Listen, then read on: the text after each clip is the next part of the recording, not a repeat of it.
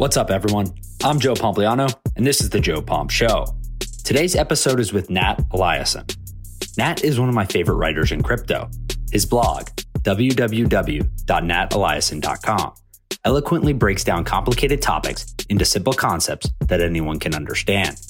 We discuss the crypto gaming market, Web3 projects, decentralized finance, tokenomics, play and earn gaming, and more. This was an awesome episode, and I hope you enjoy it. But before we get into it, let's quickly run through today's sponsors. This episode is brought to you by Whoop.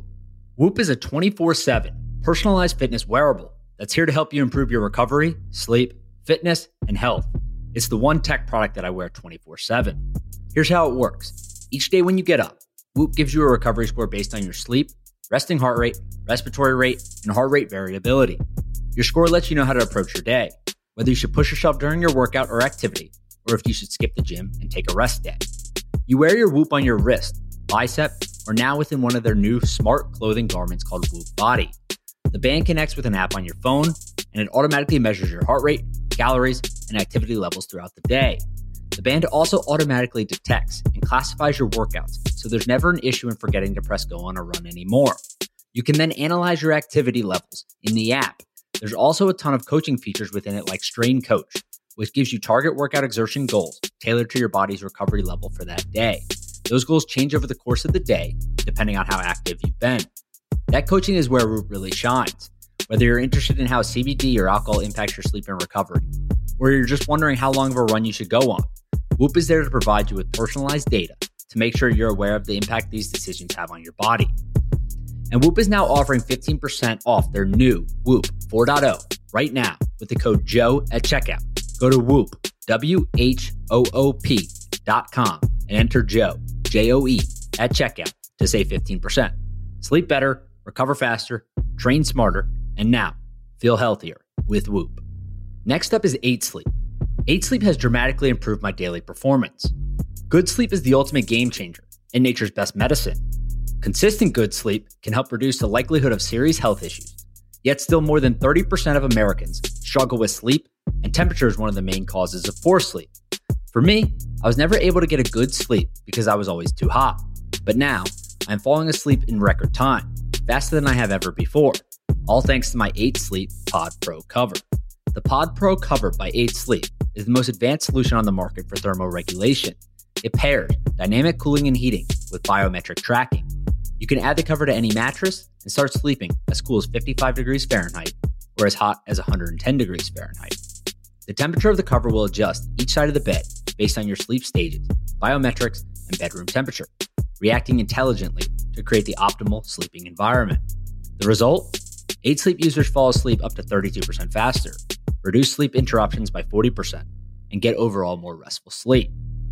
The Pod Pro cover by 8 Sleep is so popular that it has garnered attention from CEOs, high performers such as Olympic gold medalist Red Gerard, and top CrossFit athletes, including the 2021 fittest man on earth, Justin Medeiros, and UFC heavyweight champion Francis Ngannou.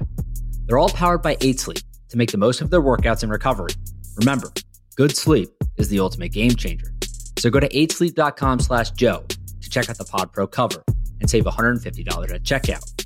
8 Sleep ships to the USA, Canada, and the UK. Next up is FTX. I'm sure you've heard of them by now, whether it's because of their partnerships with the Miami Heat, Golden State Warriors, the MLB, or Formula One. Whatever it may be, it's obvious that FTX is dominating the crypto conversation in sports. FTX US is a safe, regulated way to buy Bitcoin and other cryptocurrencies. Plus, you can trade crypto with up to 85% lower fees than any other exchange on the market. You can even buy NFTs on the FTX app from top ETH and Solana collections without getting hit with fees.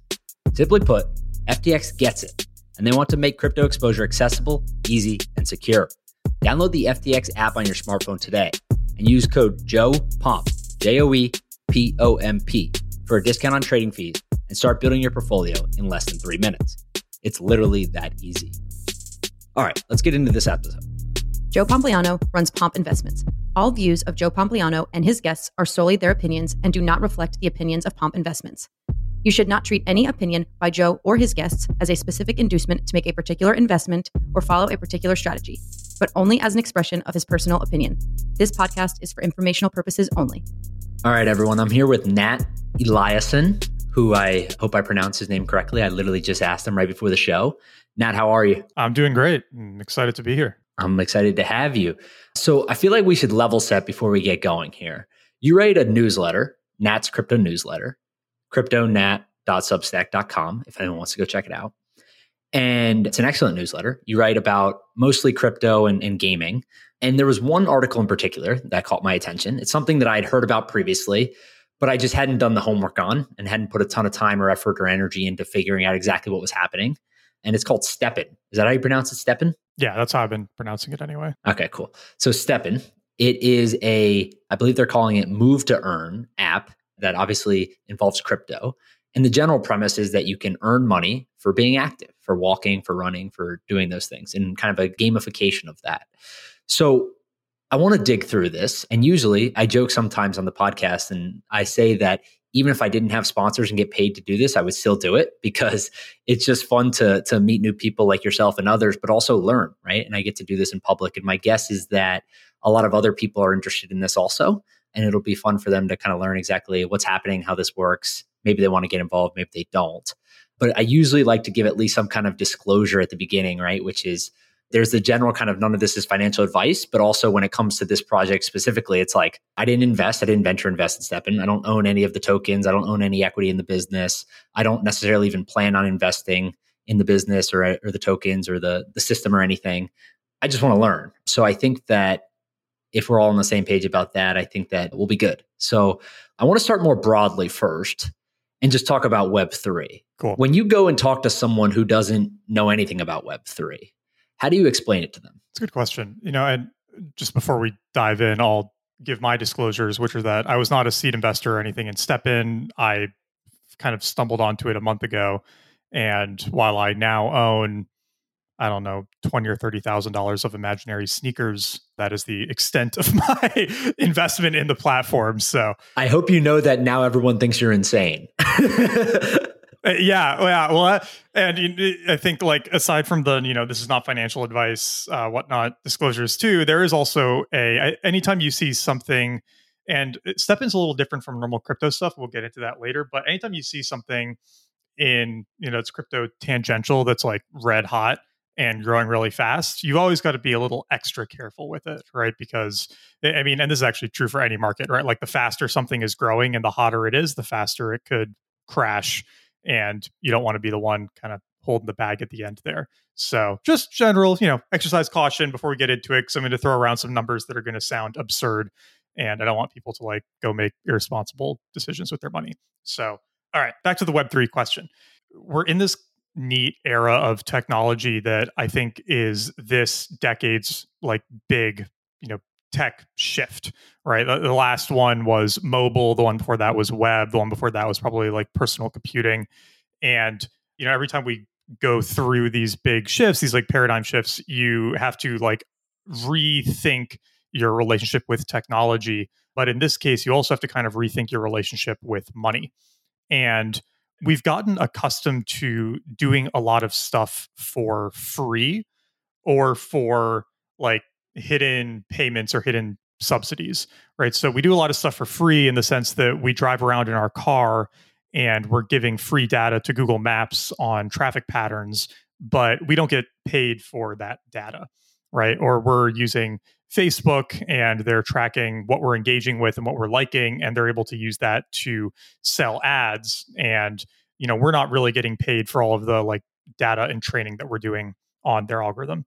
So, one version of Web3 is what kind of started the whole crypto movement, which was Bitcoin and then Ethereum. And it was this idea of Bitcoin's like decentralized money, right? It's the first upgrade to gold in, 4 billion years. But, a couple million years of human civilization or however long we've been using gold for, 15, 20,000 plus years. And then Ethereum is kind of like an upgrade to like fintech, right? Where it's a new thing that we can build financial rails on. And then Web3 is almost another step beyond that, I think, where it's reimagining this relationship between humans and money, humans and data, information, and kind of like reclaiming a bit of ownership over that. So we're starting to see a lot of these new financial and business models around connecting the loop of individuals and their money, where for the last 10 years, 20 years, it's been this very like one-way street where you are providing money and services to a platform in exchange for some goods, but almost never in exchange for money or like a share in the upside. And now a lot of projects are experimenting with, okay, well, how do we share some of that upside with our users? And there's like this thing coming out called Hive Mapper, which is like trying to build a decentralized Google Maps. And you'll get like a webcam thing that you put in your car. And as you drive around, you map your neighborhood and you get paid Hive tokens for contributing to this like decentralized Google Maps. You've got Helium, where it's like decentralized AT&T, right? Where you can put the thing on your roof, you're contributing to the Helium network and you're earning their tokens for helping create this decentralized telecommunications network. And what we're seeing in gaming is closing the loop on microtransactions. So anybody who's really into gaming and who has been in gaming for 10, 20 years, you've seen this evolution where 20 years ago, there were really just like single payment games where you paid once and then you got the game and the game was done and then you got to go play the game and enjoy the game. And that was kind of like your financial relationship with the gaming company. And then we started to get subscription games. And this was from like MMOs. And it sort of got popularized with MMOs, this idea that you would pay a monthly fee and like more game material would kind of be released over time, right? This was like RuneScape and World of Warcraft and some of those games. And then once mobile got popular, gaming shifted again. And this is kind of like thanks to Facebook games too. So you had like Farmville and Mafia Wars. And then on mobile, you've got like these idle miner games and all of those, where now you get to play the game for free. But if you want to advance faster, or in some cases, if you just want to look different, if you just want to have like different cosmetic skins, you have to pay for that. And I think one of the biggest surprises with microtransaction and free-to-play gaming was how much people were willing to pay just for cosmetic things that made no difference. Or like Fortnite sells $2 to $4 billion a year in just cosmetics that like don't help you shoot better or anything. So it's a huge market. But the downside of that is you can never like cash out your work or your rare items in Fortnite or in any of these games. So I want to stop there for 1 second, because for the people who aren't gamers or do not follow the industry or don't know much about kind of the pros and the cons of this argument, I want to touch on the bear case of this, right? Because I think people hear, and I think everyone's heard at this point, the easiest way I like to describe it is like Chris Dixon got made fun of a lot for his explanation of Web3, which was read, write, and then read, write, and own. And I think everyone understands the ownership part is interesting, at least to some degree, right? The ability to do exactly what you were doing previously, but now either earn money or own what you're interested in. So I think that's an important part. But when it comes to the gaming industry specifically, there seems to be this chasm, right? Or this difference where people are arguing back and forth about the merit of this, whether it is valuable to be able to own your items in a game. For example, I had Nicholas Julia, who is the CEO of SoRare, right? The founder. A lot of people, I think, understand their model and their system. And one of the things he talked about was the interoperability of these items, right? If you buy something in Fortnite, maybe you can bring it to another game and you own it. If Fortnite was to shut down and never exist again, you still own the item. You don't necessarily lose the money. And that's appealing to a lot of people, I believe. But this long-winded question, I want to know, what's the bear case of this? Why do people not think this is valuable? Or why do people think that this shouldn't exist? I'll actually start off by saying that I don't find that part of the gaming argument very compelling because, for example, I mean, every serious AAA game has its own art style and design style and its own internal balance. And it's really hard to balance a game, right? From the outside, you think of building a video game as kind of like any software development project, but it's like an order of magnitude harder than almost anything else in software because you have like the software engineering part, and then you also have like the artistic design and the world building and the storytelling and the game balance and like the internal loops. And you have to like get the economy right. There's all these things. And then like that's so hard on its own that the idea that you would then allow like items from other places that were not involved in your internal decision making to like come in and affect your game balance, to me is like kind of crazy. And this whole, even the concept of ownership, I think is a little overplayed because in almost all of these cases, like that game metadata still has to be stored somewhere, right? The blockchain is not good at data storage. It's good at recognizing ownership, but like storing information on Ethereum or even on layer 2s is prohibitively expensive. And you can use IPFS and stuff, but like a gaming company isn't going to store most gaming companies, at least today, are not going to store all of their game assets on IPFS. They're going to be like on their own servers. And so if that game shuts down, like your item is still kind of gone. Like I think the more interesting case is creating this better relationship between time and money. And this, I'll also answer your question on the bear case through this too, which is I think that almost every market reduces to some degree to the relationship between people who have time and people who have money. And if you are willing to put in time, you can often trade the fruits of that time for money from people who don't have time or do not want to spend their time and would rather just like use money instead. And with microtransactions, and as those got popular on mobile, it enabled one version of this relationship, which was if you had time or if you had money, you could exchange that money for time by buying your way further into the game. But it did not enable the opposite relationship, which is that there are many people with a lot of time who enjoy playing games and enjoy doing work in games. And there's no way for them to realize the value of the time that they are putting into that game. And so what crypto rails kind of enable for games is like closing that loop and allowing people to directly trade time and money amongst themselves to, create the type of like game that they want to play. Some people enjoy getting a level 1 character, leveling it up to the max level, and then reselling it for a profit. Or like the main game that I work with, Crypto Raiders, there are a bunch of people who just do this as like a semi-full-time job. They'll buy like floor characters that have no stats or anything, they'll level them up, and then they'll sell them to people who don't want to go through all of that effort. Now, the bear case for all of this, and the thing that I think a lot of gamers sometimes really dislike about NFTs and about crypto is you have changed a fun escape from the day-to-day challenges of a hyper-financialized world into another thing that has been absorbed by like the capitalism machine, right? And I think that for a lot of people, gaming is kind of a enjoyable escape from day-to-day life. You might have a job that you don't like that much and you do it to pay the bills, but then you get home and you just want to log on and play some Fortnite and not think about serious work stuff. Well, if now suddenly the work that you're doing in Fortnite has value, you will automatically treat that work differently, and it will no longer feel quite as fun and light as it did before. So I suspect that we'll see some games deliberately get chosen not to be financialized just to preserve some of that fun element, or games will be split in two where you've got like one side that does have the like financialized crypto rails and one side that's just, play the story, enjoy the game. And I think there's going to be a lot of experimenting to figure out where that balance is.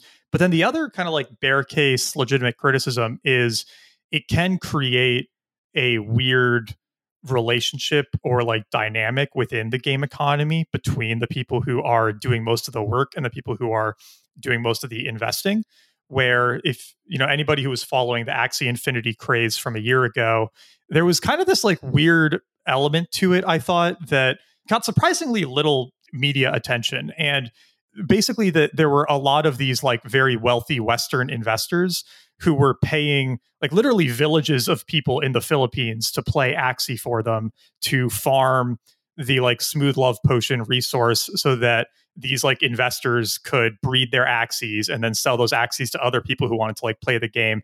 And it's sort of like this borderline indentured servitude thing where you've got to like earn your way out of the like Axies that you were given. So, and this isn't a criticism of Axie, this is just criticism of the play to earn model, right? Which is, it can create these like odd dynamics in games between like the investors and the players. And we haven't totally figured that out yet. How much of that, I know Axie specifically was really born out of the Philippines, right? And that's where they got most of their traction. And it was so popular because of the amount of money they were able to earn versus the relative average income of someone that lived there, right? So I don't know the numbers off the top of my head, but maybe it was 2 or 3 times what the average person would earn going to work. So if you can do that from a game, why not go do that? So how much of that is geographic based, right? Like, is that even possible here in the United States, given our level of income versus the Philippines? How do you think about that? It depends on the game, and it depends on the attention to the game. So this might be a good time to bring in Step-In, actually, because the thing that is neat about Step-In and what's attracted a lot of attention to it is you can make kind of absurd amounts of money playing it right now. So before this call, I went on a walk for an hour, And while on the walk, I earned about 90 GST, which is the in-game token for Stepin. And GST is trading at like $6 today. So, I mean, I made, what is that, $540 on my hour-long walk, which is kind of absurd. Right? Yeah. I mean, so I want to set the stage, because when I first saw your article, and I had seen some headline attention grabbing things before, right? But you started the article and I'm reading it word for word. I made $357 from walking today. Yeah. Right. And it sounds absurd to someone who's not interested in crypto or has no idea how some of these mechanics work. But let's first start with like how the hell that's even possible. And if you can very conceptualize or generally bring up the game and what Stepin actually is, that's probably helpful too. Totally. So, and this ties into the like people playing in the US versus playing in other countries with lower net worth too, which is that, the way Stepin works and the way a lot of these games work is by playing the game, you generate the in-game currency. So in Axie, you generate SLP by fighting monsters and by battling other players. In Stepin, you generate GST by walking, jogging, or running. To do that, you need to have a Stepin sneaker. And the sneakers are NFTs within the app, and you have to go buy those on the market in order to be able to play the game at all. And the higher level your sneaker is, the more it can earn. And the more sneakers you have, the more you can exercise per day. So I have 9 sneakers, which gets me 45 minutes of activity and earning time. And 2 of those sneakers are like a higher quality tier, which gives me an extra 10 minutes. So I get a total of 55 minutes. And, that's a lot. But I have to buy those like 9 sneakers, or I have to create them, right? So there's the internal economy to Stepin, which is you get a shoe, you go exercise, and that generates this GST. You can then use that GST to level up your sneaker so that it can earn more. You can use it to mint additional sneakers so that you like increase your sneaker roster. And then by creating more sneakers, you can sell those on the market, or, again, you can keep them for yourself. So you have to like do actual activity to do anything in the game. And then where it gets more interesting is bringing in that like time versus money element that we were talking about before, which is because Stepin is on crypto rails, there is a liquid market for GST, for that in-game currency that can only be earned by walking. So for some people, they don't even use the GST for anything. They just pull it out of the game and sell it on the open market for USDC, for Solana, for whatever. And then they're just like getting their daily paycheck from that. But then there's another side of the market, which is buying GST. And they're buying it because they want to bring it into the game so that they can either level up their sneakers so that, they can earn more. But usually they're buying GST so they can bring it into the game to create more sneakers. And this is where we start to get into the like Ponzi-nomic flywheel inherent in a lot of these games, is that... So before we get into that, because I think that might confuse some people that aren't level set yet, right? I want to just take a step back and maybe I can summarize and you can tell me if I'm right or wrong or where things need to be changed. So you go to Stepin, you buy these sneakers, which are NFTs. You can go see them online. They're essentially like colored shoes. They look like shoes, etc. You buy them. You've bought, I think you said 9 of them. I think you said you spent $30,000 or $40,000 on them, right? So I assume they cost. That's what they're worth now. So okay. I think I only spent like 12. How much is a new sneaker if you were to go buy one today? Yeah, if you wanted to go play right now and just get like one of the cheapest sneakers to start, you're looking at like, what is this? Probably 13 Solana, which is about $1,300 today. So it's quite expensive to actually get started. Yeah, it is. Yeah. So, and then those sneakers enable you to basically earn money, and you're only allowed to exercise for a certain number of minutes based on each sneaker that you have. So maybe the lower level sneaker, a cheaper sneaker, gets you a few minutes. A higher level one gets you, I think you said 10 minutes. Is that accurate? Basically, there are set amounts of sneakers that get you amounts of time. So if you have 1 sneaker, you get 10 minutes. Once you have 3 sneakers, that goes up to 20 minutes. And then at 9 sneakers, you get 45 minutes. And then at 15 sneakers, you get an hour. And at 30 sneakers, you get like an hour 15 or something. But I haven't gotten that high. So certain numbers increase the amount of minutes you can exercise. Okay. The higher level the sneaker, the more you'll earn per minute. So when you buy a very basic sneaker and you're just starting and it's level 1, you might only earn like 0.3 per minute. But you level that up to like level 20 or 30 and it might be 1.5 per minute. And with each token being $6, that like adds up pretty quickly. Yeah. And it tracks it on an app like similar to Strava. It uses your maps. Exactly. How does it do that? Okay. Yeah. So you've got to bring your phone with you and it tracks your steps and your GPS to like make sure you're not cheating. Okay. And they're referring to this as move to earn versus play to earn. Exactly. Because you have to actually go out and get exercise. And it's like a little embarrassing how much more active I am since getting the app. I looked in my iPhone pedometer, it like tracks your steps. And for the 3 or 4 months before I got Step-In, my daily average steps were very consistently about 5,000. And since I got Step-In, my daily average is like 12,000. It's a like dramatic jump in daily activity. I've also started getting compliments on like being more tan, which is kind of nice because I'm like outside for an hour plus every day now, just like walking around. And so it's the first crypto app I think that's actually like making me a better human being, which is kind of nice. So I want to get to that. That is actually one of my points around kind of how this impacts the average person, because I think it probably does to an outsized degree versus other crypto stuff. Exactly. But let's first go back to the tokenomics and how you mentioned kind of the infrastructure alone. I'm going to put on my pessimist hat here and my devil's advocate hat and just say like, this is a pyramid scheme, right? This is a Ponzi. Why is it not in your mind? Like, how does this work? People are putting money into the game. They're exercising. They're getting paid more tokens in return. How does this all work where this continues to scale at a large rate? Yeah. So, I think we should clarify terms a little bit, right? Where in a Ponzi, right? Like technically in a Ponzi, there is no like product or thing of value. The only way earlier people are paid out is by like later people buying into the system.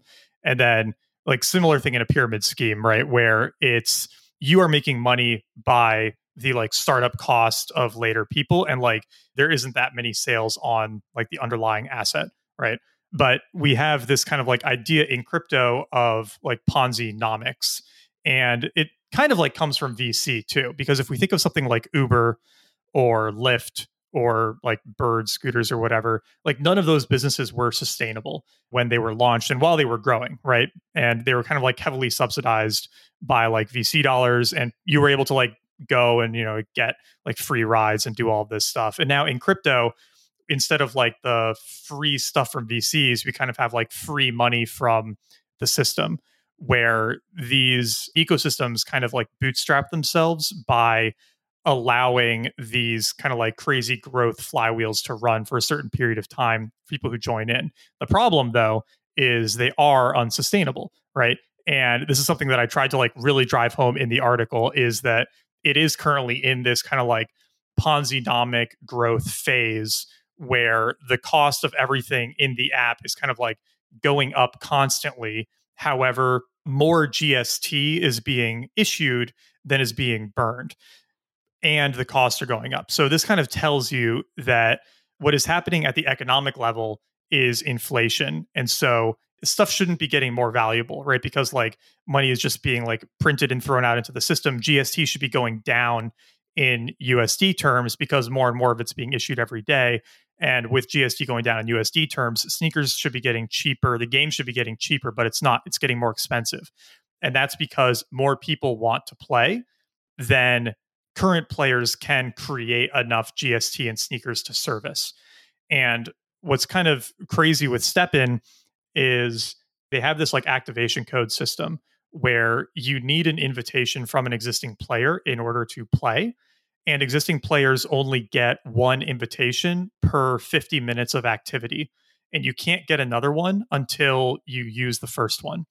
So I have people asking for like invitations nonstop. Like ever since I published that article, it's Twitter DMs, emails, pings on Discord, everywhere. People are like fighting for these codes. People will pay $500 to get an activation code because they know of the earning potential. But the wild thing is that because of the move to earn dynamics in the game, it's actually hard to make GST. Like most people don't have an hour a day to go like walk around their neighborhood and generate this token. And most people don't have rare enough sneakers to generate a lot of it. And most people don't even have like enough sneakers to go create a ton of it. So not that much is being created. And so if you look at the token price for GST, it's like going up and up and up and up and up and up and up because so many people want to come in and play, but there's only so much like running around people can do in a given day. So it's like totally unsustainable right now. And if they turned off that activation code thing, there would probably be like 1 million people who would start playing tomorrow. I was looking at some stats where there have been over 1 million downloads on the App Store for the app, but there have only ever been 250,000 players, which means that like at least on iPhones, there are at least 750,000 people who have downloaded it in the last few weeks wanting to play who have not been able to.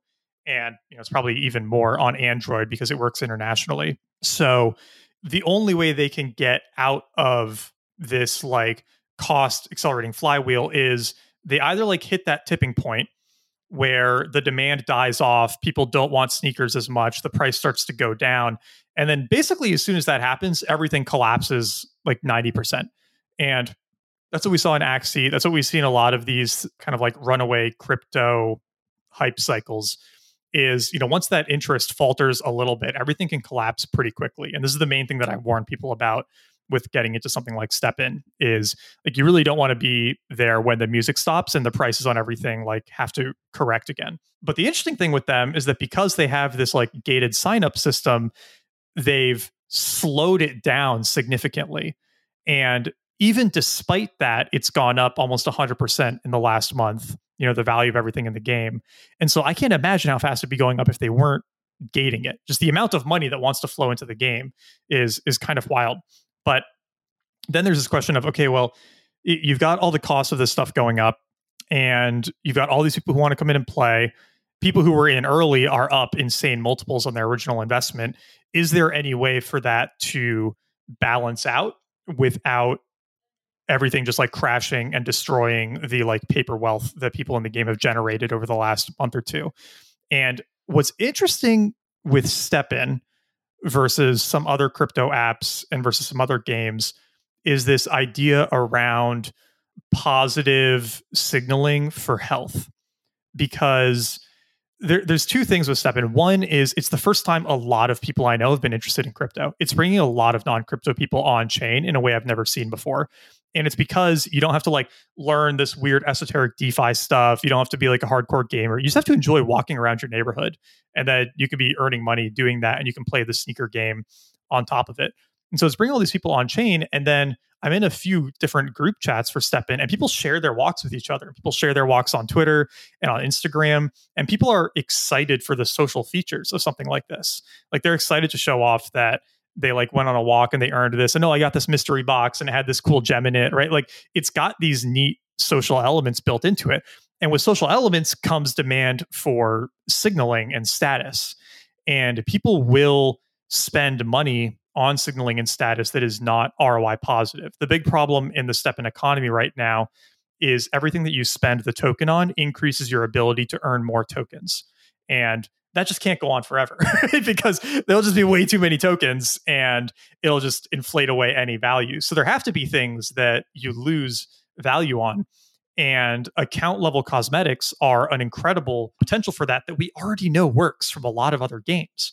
And so if they build in a social element similar to Strava, and they've already talked about this, they said that they're building in, more of a like SocialFi, social gaming element to it.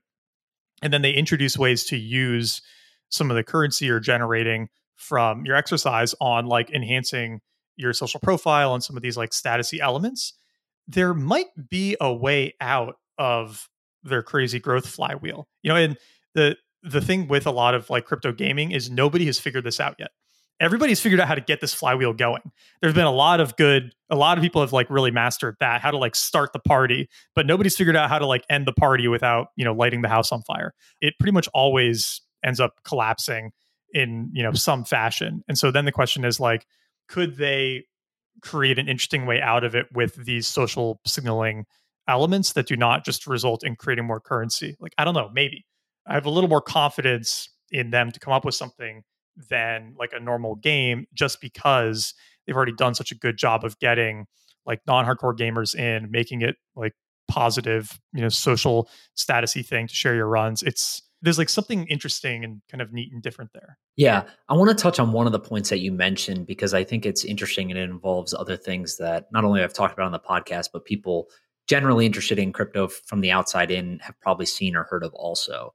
And it's the idea of onboarding people through less crypto feeling things, we'll call them, right? So I think this is a good example because as confusing as it is with everything you mentioned at some point, in reality, the easiest way to explain it is that you buy this NFT or this shoe, you go work out and you earn money for that, right? Yeah. Whether it's running, walking, whatever. And I think most people can understand that. And to your point, it seems like a lot of people are now interested in crypto to some degree because of that. There's been other ones like NBA Top Shot, So Rare is another one, right? Like there's some gamification of this through crypto where they don't feel like they're using crypto, right? Like you can pay with your credit card, you sign up, you're trading these cards. You don't necessarily even know that it is crypto.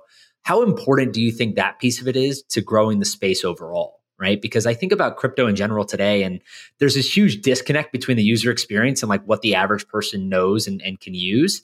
And I think that's probably the biggest gap right now between onboarding the next billion people, right, versus where we are today. Totally. And this is where, I disagree with a lot of people in the crypto community in the sense that crypto has always been very strong on this idea of decentralization, like freedom from, trusted third parties, all of that. And I think that's really important for the money element, right? Where like Bitcoin is just incredible technology because it's permissionless money and it's like, free from really any censorship or anything. Like it's incredible for that. But if you want to onboard 100 million people to the next era of the internet, like $50 gas fees and bridging to separate layer twos and having to like go through these convoluted transactions off of Coinbase and on chain, it's just not going to work. Like it's so hard to get onto Optimism, Arbitrum, Polygon, Avalanche, like all these Ethereum layer 2 solutions or side chains or like EVM compatible L1s, like all the places where you don't have to worry about spending $20 on a transaction are really hard to get to, except for Solana.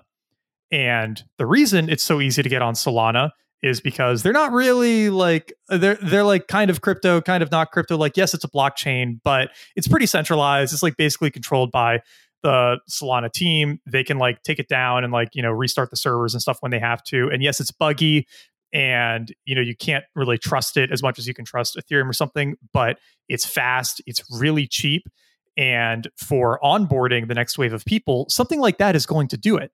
And what's kind of remarkable about STEPN, and I didn't really realize this until I was onboarding people to it who had no experience with crypto, but STEPN's really the first crypto app that I've seen where you never have to interact with a wallet directly.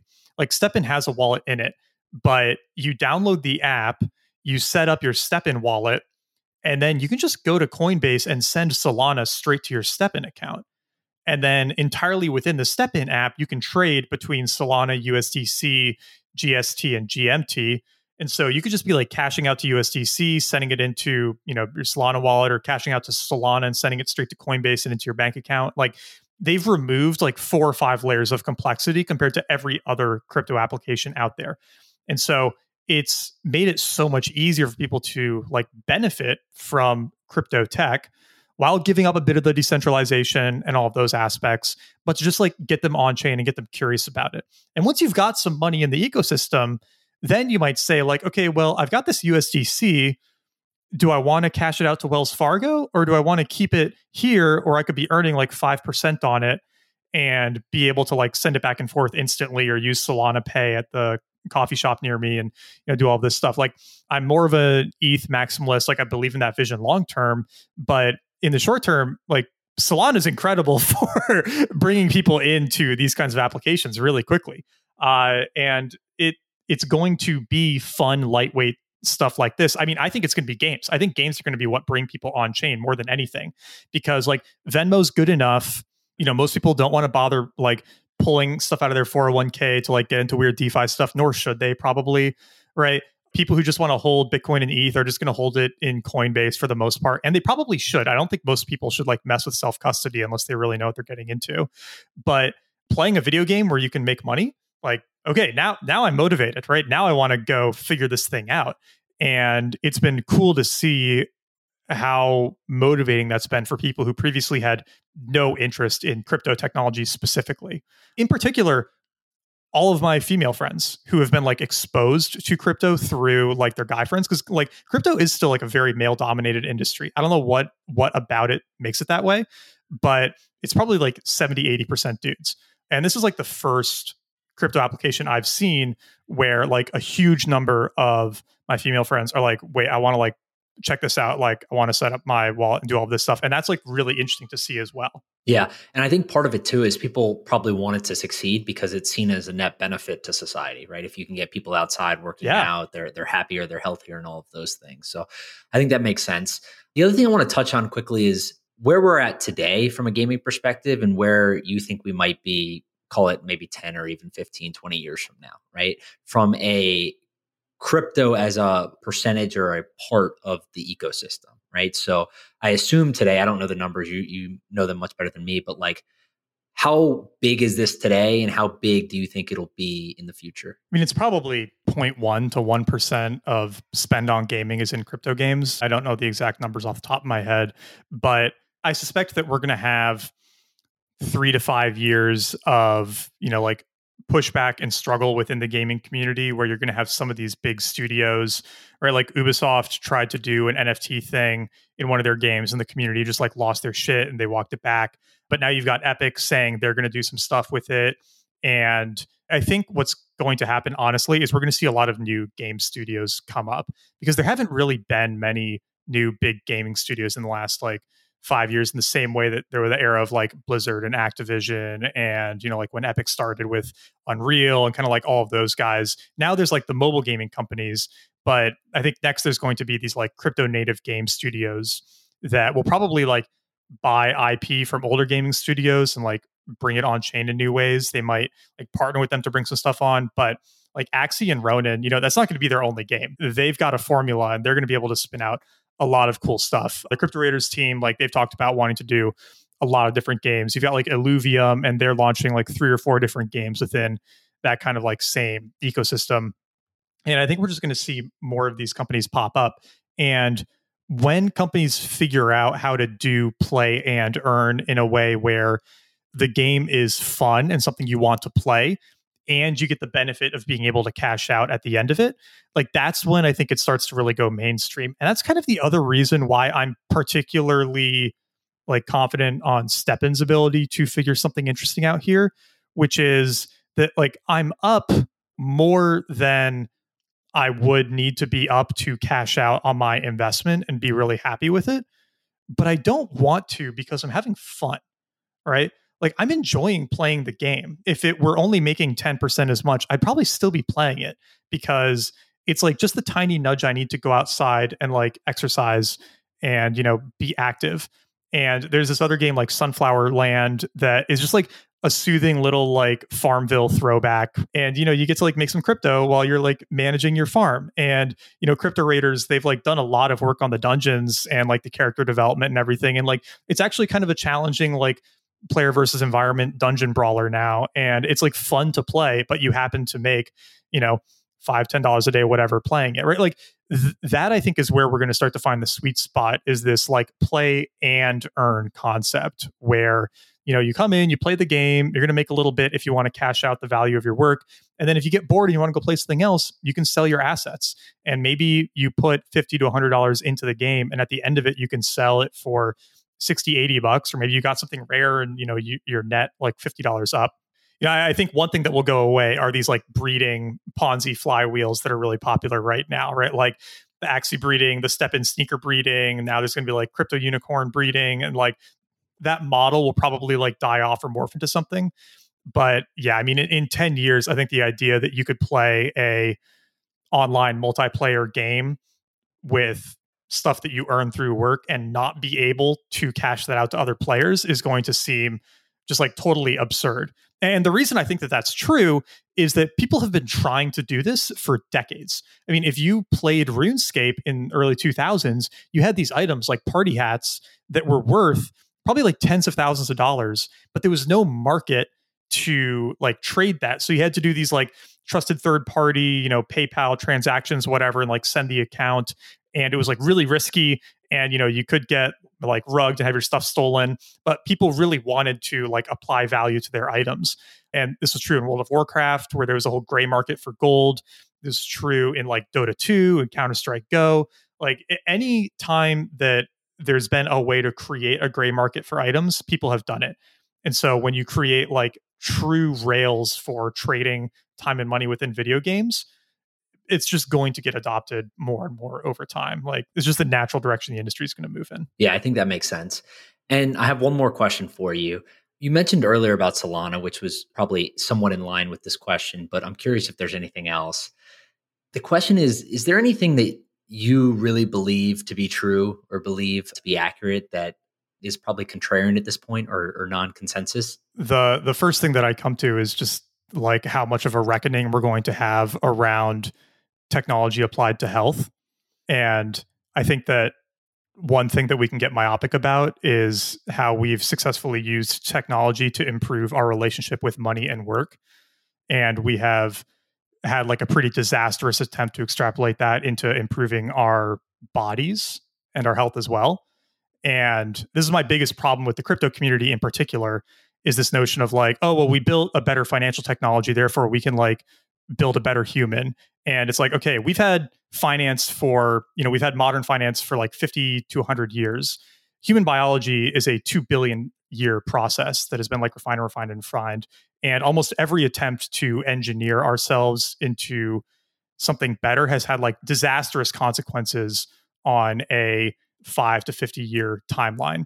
And so I've really distrust and dislike this focus on like living forever, super longevity, like we're going to all take like these random drugs and, extend our lifespan a little bit. I think the reckoning for that is going to be like really, really brutal.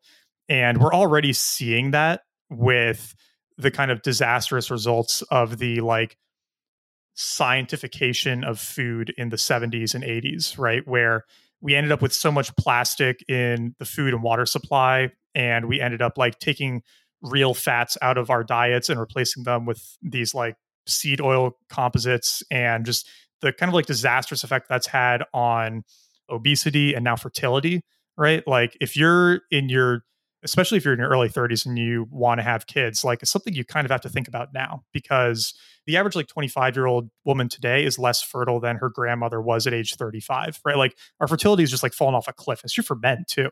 And like almost all of this stuff, I think, stems back from our attempt to believe we are smarter than evolution and biology. And while I'm like hardcore bullish on crypto for money and for work and for all of those, like we need to draw a like very bright red line between computer technology and like our health and wellness, because the obsession with new stuff in one area does not translate well to the other area. And I think that's something that me and the crypto community can feel pretty differently about at times. Yeah, I imagine. I think that people get arrogant to a degree too, right? That one problem has been solved through these technologies or this infrastructure, and they think that other problems similar can be solved. And I think to your point that sometimes it's important to step back and realize that that's maybe not the case. And it's also probably not as black and white, right? Like I think that everyone knows the basics of this, right? Which is like, if you want to be healthy, eat healthy, sleep good, work out, the normal things. But ultimately, like people have come on this show too and other shows, and they give all these hacks and things that you can do to really enhance yourself and do the 1% and make yourself 2% better. So I go back and forth on the idea of like, what is necessary, what's not necessary, and like, how should people really think about this? But I think you're accurate in the point of just like, we need to trust our understanding of science and other things like that a little more than we probably do from the computer standpoint. But that's fascinating. That was a great answer. Thanks. I asked Ice Cube last episode and he said everything's corrupt. Which is, I guess, not a bad answer either. I'll give a quick crypto specific one too, which is that I think like most DAOs are kind of silly, and that idea is going to go away pretty quickly. I'm totally on board with that. I am totally on board with that. I mean, we have been refining, coordinating human effort at scale for thousands of years, and never once has like democratic voting been the answer. And this idea that like, oh, well, now that we have like blockchains, then we can all just like work together naturally and without any hierarchy and without like clear decision makers, right? Like it's just silly. That model would have worked fine without blockchain if that were the answer. There's a reason why the businesses are set up the way they are today, because a hierarchical structure like that works very, very, very well, right? Amazon wouldn't be what it was today if Jeff Bezos wasn't running it and making all those decisions. Same thing with all these other companies, Tesla, all of these businesses. That structure works really well to build a big business and to scale it. And DAOs have a lot of cool things, right? Giving people the ability to vote and those other things. But I totally agree. I think probably like 90% plus of the use cases are just like the hot topic right now and not necessarily any substance. So my guess would be similar to yours, probably, where we'll see a big shakeout in those. And it's funny, talking about sports a lot too, they're trying to buy sports teams. And it's like, no one's ever going to, not only is the NFL not ever going to let you buy, the NBA is not ever going to let you buy a multi-billion-dollar team with a DAO and like have thousands of individual decision makers, but it also just wouldn't work. It would be impossible to get anything done. It would be impossible to actually grow the business. It would be impossible to... Aren't the Packers owned by a co-op? So the Packers are owned, it's essentially a donation. How it works is they sell shares periodically. There's no set schedule, but whenever they need to raise money, they go out and they sell shares. And what they do is you essentially get a share, which is a piece of paper. It has no value. You can't trade it, and there's no market for it. So you're essentially donating money. I don't know exactly how much each of them cost, but say it's $25 or $50 or whatever. You donate money and you get a few perks. It's like, it's a community, right? So you get to come to like a preseason game or practice. You get to vote on like who leads the actual business, right? So they have a president, they have all the other stuff, but you don't get to pick players. You don't get to pick any of the actual business decisions. So you're essentially a shareholder of the team, but it's just, they're the last publicly owned team. So that they've kept that structure. But then you look at places like the Buffalo Bills, right? And now people on Long Island who will never, ever go to a Buffalo Bills game in their life are paying tax money for a new stadium, right? The new stadium is $1.4 billion and they got $800 million of it funded by the public. So the Green Bay Packers situation is not looking as terrible because they're like, hey, look, it comes out to like $5 or $10 every citizen in Green Bay. So, there's this unique world where sometimes it makes economic sense and sometimes it doesn't. But on a DAO specific point, I'm on the same page. I think that we'll probably see a shakeout in a lot of that stuff. All right. This was great, dude. Thank you so much. I know we went over how long I told you, so I apologize, but I appreciate you coming on. It's fun to talk about. Yeah, I know. I learned a lot. I hope everyone else did too. But before I let you go, where can I send people to find you on the internet, find your newsletter, et cetera? Yeah, I'd say just Twitter at Eliason on Twitter. And then cryptonat.substack.com is the newsletter. And, I've been experimenting with a few different verticals in crypto. So like talking about DeFi, and I talk about tokenomics and like token design a lot. And gaming has really been like the area where I'm most interested and have felt the most resonance. And so if you're interested in more of this crypto gaming stuff, then definitely go check that out because I'm going to be talking about it a lot more. And I think we're entering just like such an exciting era of crypto gaming where games take a long time to build. They're really hard to make. And people have started working on these 1, 2, 3 years ago. And now they're just starting to come onto the market. And there's just so much cool stuff coming out this year. I think it's going to be just like awesome and so much fun. So I'm excited to talk about it more there. I totally agree. Not only is a newsletter fantastic, I highly recommend people check it out, but the amount of people who still doubt a lot of this stuff is confusing to me, right? Because not only have we seen traction, like everyone's seen charts where they overlay crypto users to the internet and how fast it's growing and all of these things, but even when you just think about it from a capital standpoint, both intellectually and financially, right? Many smart people that I know have left traditional jobs, right? I used to work at JP Morgan. I know 10 to 15 people just from there that left to go work at crypto companies, the smartest people I knew there. Then you're seeing all the venture capital funds and everyone investing in the space also. So at some point, it's just like, guys, this is going to work. It's just a matter of the substance and how it looks and feels and what actually wins. Yeah. I mean, has there ever been a technology where like a large chunk of the smartest 20-year-olds were quitting their high-paying jobs to go work on it that didn't become a big thing 10 to 20 years later, right? Is that a Chris Dixon quote or whatever, right? Like whatever people are like playing around with on their nights and weekends, like is going to become like the big thing in 10, 20 years. I mean, I think it's really true here. And we're just the number of smart people, to your point, who are leaving, especially finance and tech jobs, to go do something in Web3. Like they don't even know what. They're just excited to dive in and mess around and figure it out. That's pretty cool and pretty magical. And it's a special thing to be a part of because if you're in your 20s or 30s, like this is that thing you get to be a part of or not, right? Like I was a little too young to enjoy the mobile boom. I was definitely too young to enjoy the internet boom, but I'm 29. I'm at the perfect age to enjoy this like crypto era. And then in 20, 30 years, we can be like the grumpy old people saying the new thing won't work. And, our grandkids will get to tell us that we're wrong. Yeah.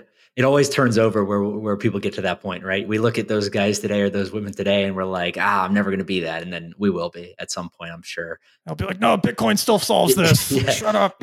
Exactly. I think part of it too is not only are people excited about it, so they're leaving their jobs, but then they see people making, 6 figures walking around in a neighborhood with digital shoes. And they're like, fuck, I got to get involved in that. Yeah, I think if you turn down the that's stupid and must be a scam and turn up the this is like a silly experiment that won't last forever, but is something you can participate in and have fun with, like that mindset just helps a lot, right? Like you're not going to be able to do step in and make this kind of money every day for the next like 30 years. Like this isn't your new career, but it's a fun new thing you get to participate in for maybe like a few months or a year and like be part of that experiment and then go on to the next games and, or see how they evolve, right? Like everything's constantly changing and evolving and it's neat to get to be a part of that. Nat, I don't hang out with any pessimist. Anyone who's got a problem with things right off the bat, they're kicked to the curb. We don't got any time for them. I like an optimist. I like people that like to see the benefits and like to experiment and learn. So you're on that page in my book. For sure. And again, I appreciate you coming on. I feel like we could have done this for another hour or two. So maybe at some point we'll do it again when the next game comes out, whether it's digital shoes or something else. But this was awesome, dude. I'm pumped to have you on and we'll do it again. Sounds great. Thanks for having me. All right, everyone. That's it for today. I hope you enjoyed this episode. And as always, I appreciate you listening to The Joe Pomp Show. Make sure you subscribe to the podcast on Apple or Spotify so that you don't miss any episodes going forward. And if you are looking for additional content, check out my daily newsletter at readhuddleup.com or follow me on Twitter at Joe Pompliano. I hope you have a great day, and I'll see you next time.